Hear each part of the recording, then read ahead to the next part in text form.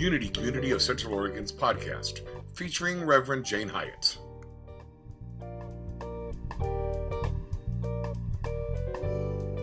This is within the context of the season of nonviolence, the season of being peace and compassion in the world.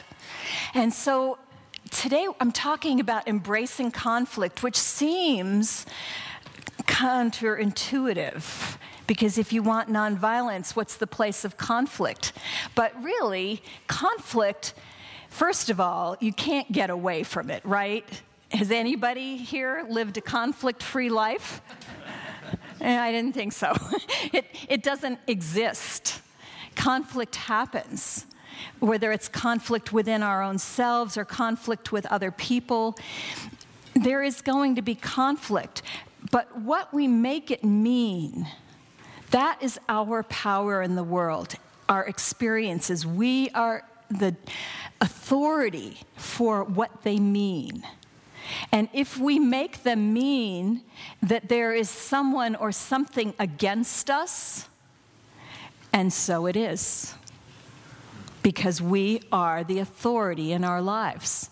But if we make it mean that this is an experience that is for us, then we start to look at it differently. So, for example, you have a fight with somebody. Just think of the last one you had with somebody. And it may not have been a knockdown, drag-out fight. We know that Dave had one because he's got the shiner to prove it. But He has a wicked left hook. I know. And if you know how to do that and survive, then you get to have 50 years of marriage like these two. Because fighting is actually a healthy thing in a relationship. I know in my first marriage, we did not fight. And then at some point, I had the metaphor of it was like picking up the tablecloth and discovering, oh, there's no table left. Like the termites had eaten it away, the termites of all those things that we should have said, that we should have fought about, but we didn't because we were both too chicken to embrace conflict. So it's really important. How you fight is also important. You have to fight fair, and that makes a difference. But what you make conflict mean really matters. So to begin with, you make it mean that it's something in your favor. It's something that is here to help you to become more transparent to life. All of us are here to be the Christ light. The Christ is not something that Jesus had the corner on. Jesus did it really well. Jesus represents a model for how it could be done. But each one of us is called to be the Christ, which means the divine idea. So the divine idea of Charlotte is what you're called to be. The divine idea of Kristen, the divine idea of William. He woke up to that. Oh, okay. Maybe I will. We are all called to be that. And none of us achieve it on a regular basis. We achieve it some of the time. So when we get into conflict, what is happening, it's like Joanne was talking about the gas gauge. It's like the indicator light is coming on to say, here's a place you are not maybe being fully the Christed self that you're called to be. Maybe you have not been so skilled in how you've been communicating with another person. Or maybe it has nothing to do with you. Maybe it's completely about the other person and what the other person needs. And you make it be about you when you take it personally. We had an example in our spirit group the other day, we were talking, and we're doing The Eye of the Storm, which is about embracing conflict. We were talking about the way we think and communicate, and Jeff said, I'm an original thinker, meaning himself, and he said that I'm not like that I tell the same story the same way every time. So initially, I had this, what? Because in my world, original is a good thing, and mundane is not a good thing. But that wasn't what he meant. He wasn't trying to insult me. He was saying that I actually tell the story as I remember it, and I stay pretty consistent with it. I don't change it around in a totally different story. But he himself maybe does do that because he's not so careful about details with the story. He's just kind of, whatever occurs to him in the moment is what he's going to tell. And it's a different way of telling a story. It isn't that his way is bad or my way is bad. They're two different ways, and he wasn't insulting me. But I just noticed that I had this, I could get insulted. And because we were there in the spirit group talking about conflict and all this, I had the grace to think, down, maybe this isn't something you have to react to. Maybe I learned, at least one time I took the lesson of the whole book and acted on it. But how often do we do that? How often do we take something that somebody says, we take it personally, we take it in a way that it's nothing to do with what they were talking about and everything to do with us. How many of you did the Q process when Gary Simmons, who's the author of that book, was here? Just a few that are here today? Yeah. Well, it's this wonderful process where there's a series of questions that you go through, and you take an example of something that is a conflict in your life, and then you say, okay, what was I actually making that mean? And where did I get the idea that it would mean that? What memories do I have that are getting stirred up in all this? And the thing that was so amazing to me, we had to do this for 21 days with different experiences that we were getting upset about. And what I noticed was, in the majority of them, they went back to the same core belief. And that core belief for me was that I'm not important. And it was amazing to me, the variety of things that all came back to that.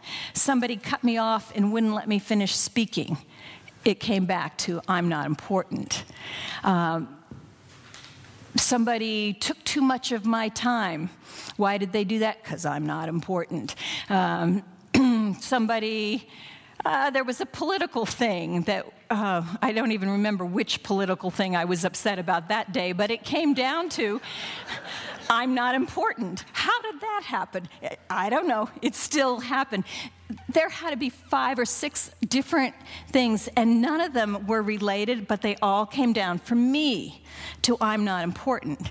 Now, and what I identified for myself was this experience with my younger brother, the first, I'm one of 8, I'm the oldest, and so the first one to be a younger brother comes along, and I have this memory of my mother saying to me, you need to be my big girl and help with the baby.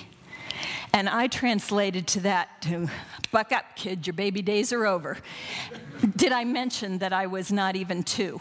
I was like 16 months. So that was a very formative experience for me.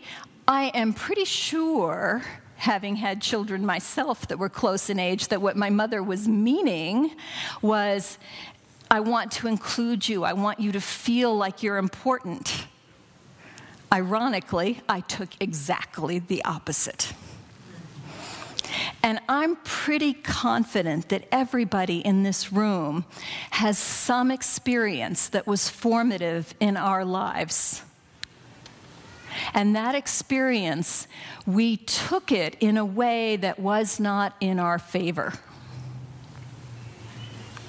sometimes there are things that it's hard to imagine how you wouldn't. Like many people we know have been abused in one way or another.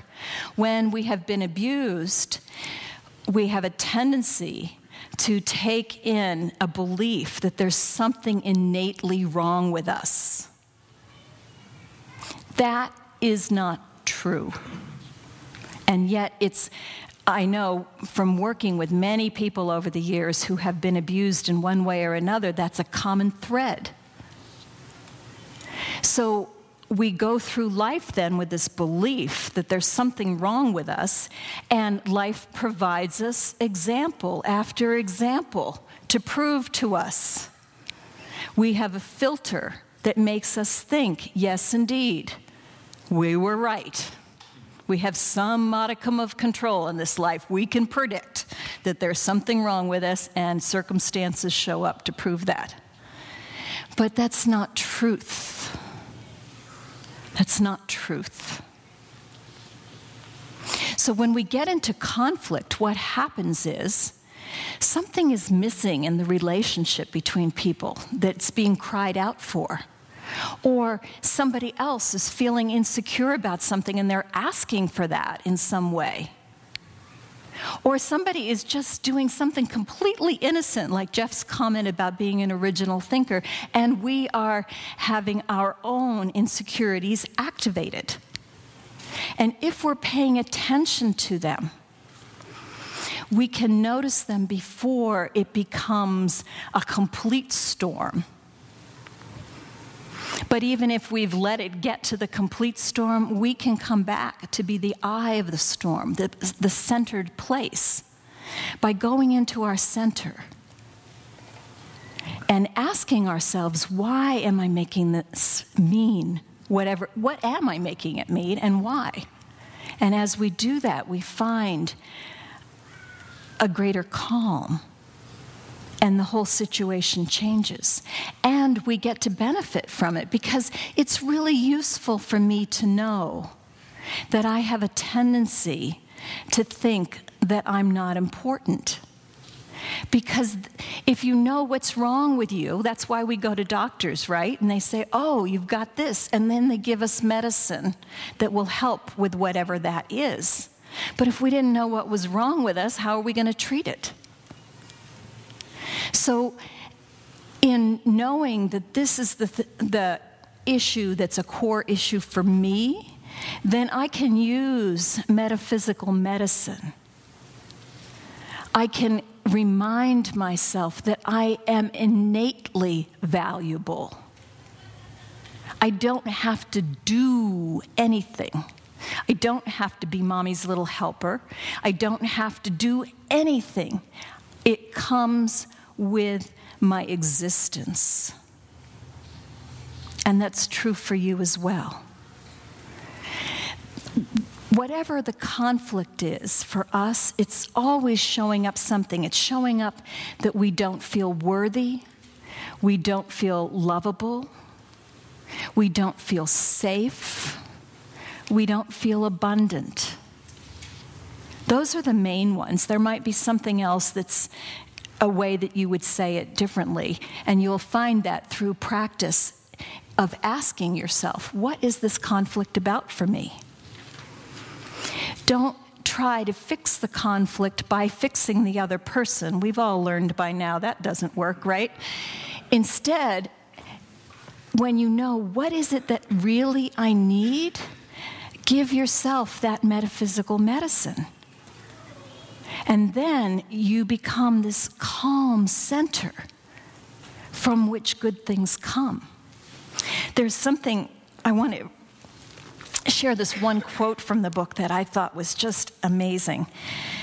He says, experiences are metaphors and mirrors of your belief system, and they serve as feedback to what you are making your life mean. They are portals, breaking and breakthrough points intended to awaken you to your own magnificence. They are not solid, but appear to be so when they are resisted. Isn't that amazing?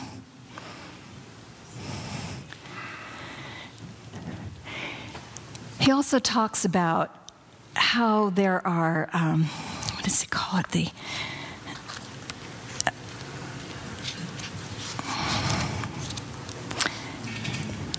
The attributes of wholeness. This is what helps you get back in touch. The first one is communion.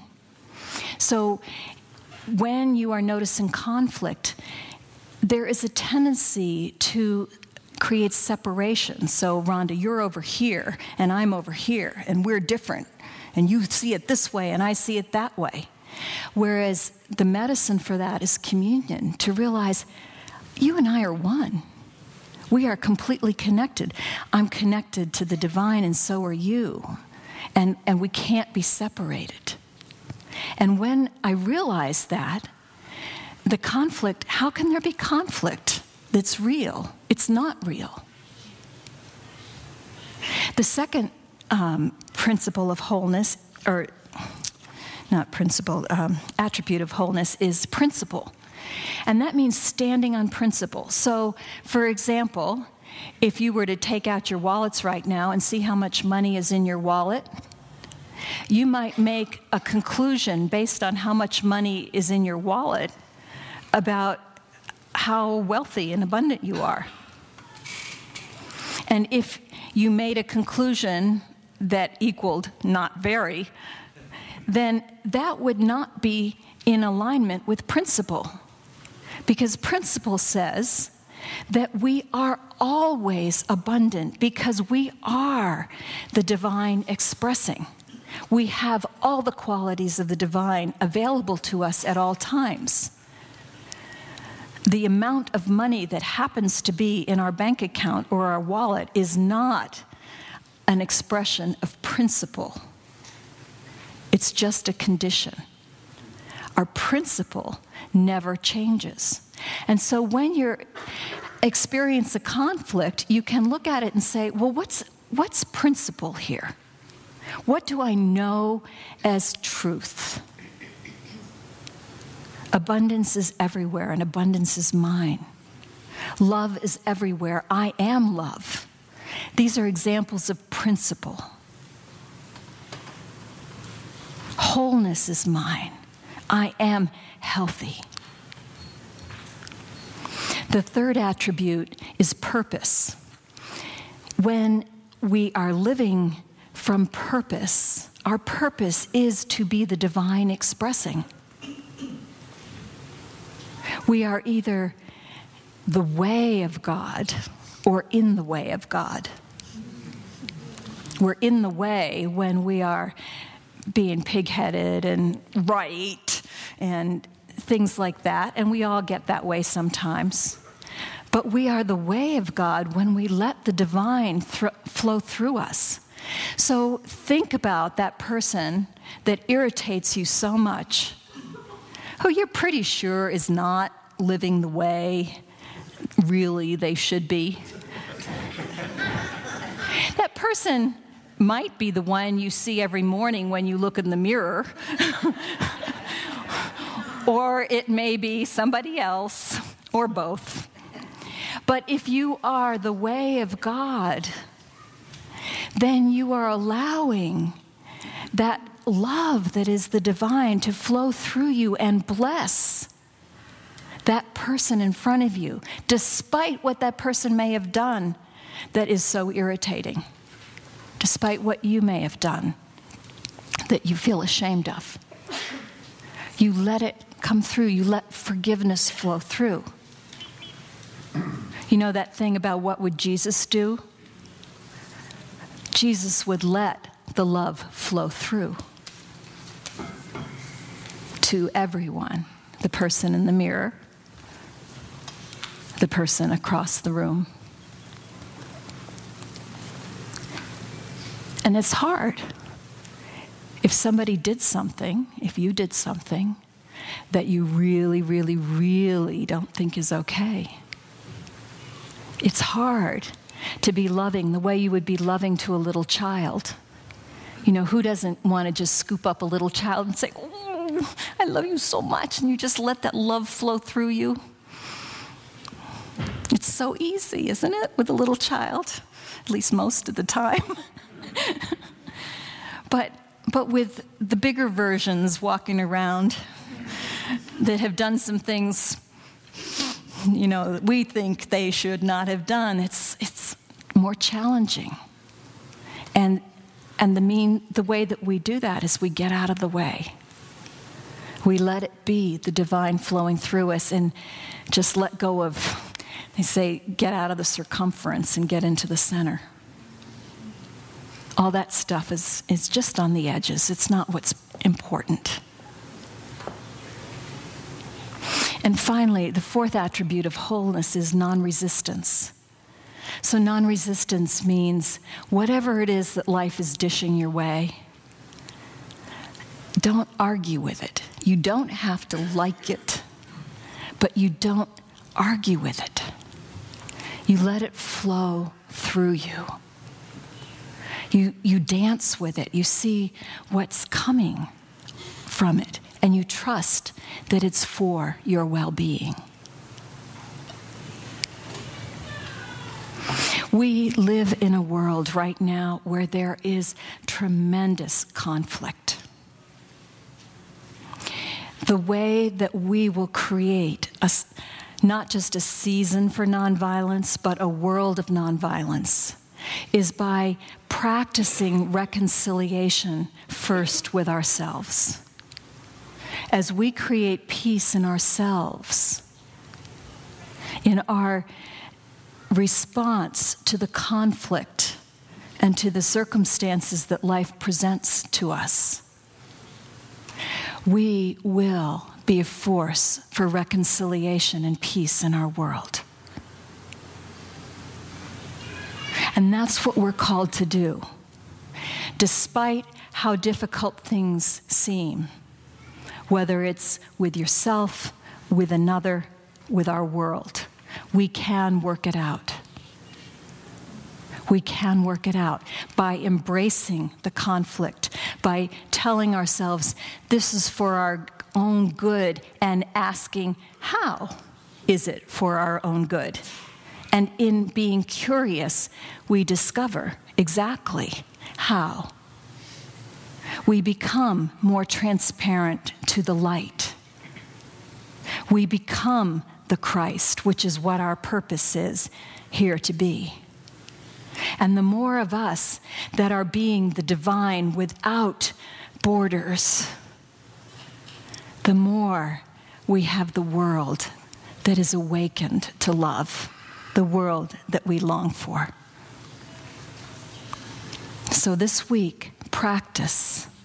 Instead of running from conflict or attacking it, embrace it. Go back to your center. And that's how we will work it out.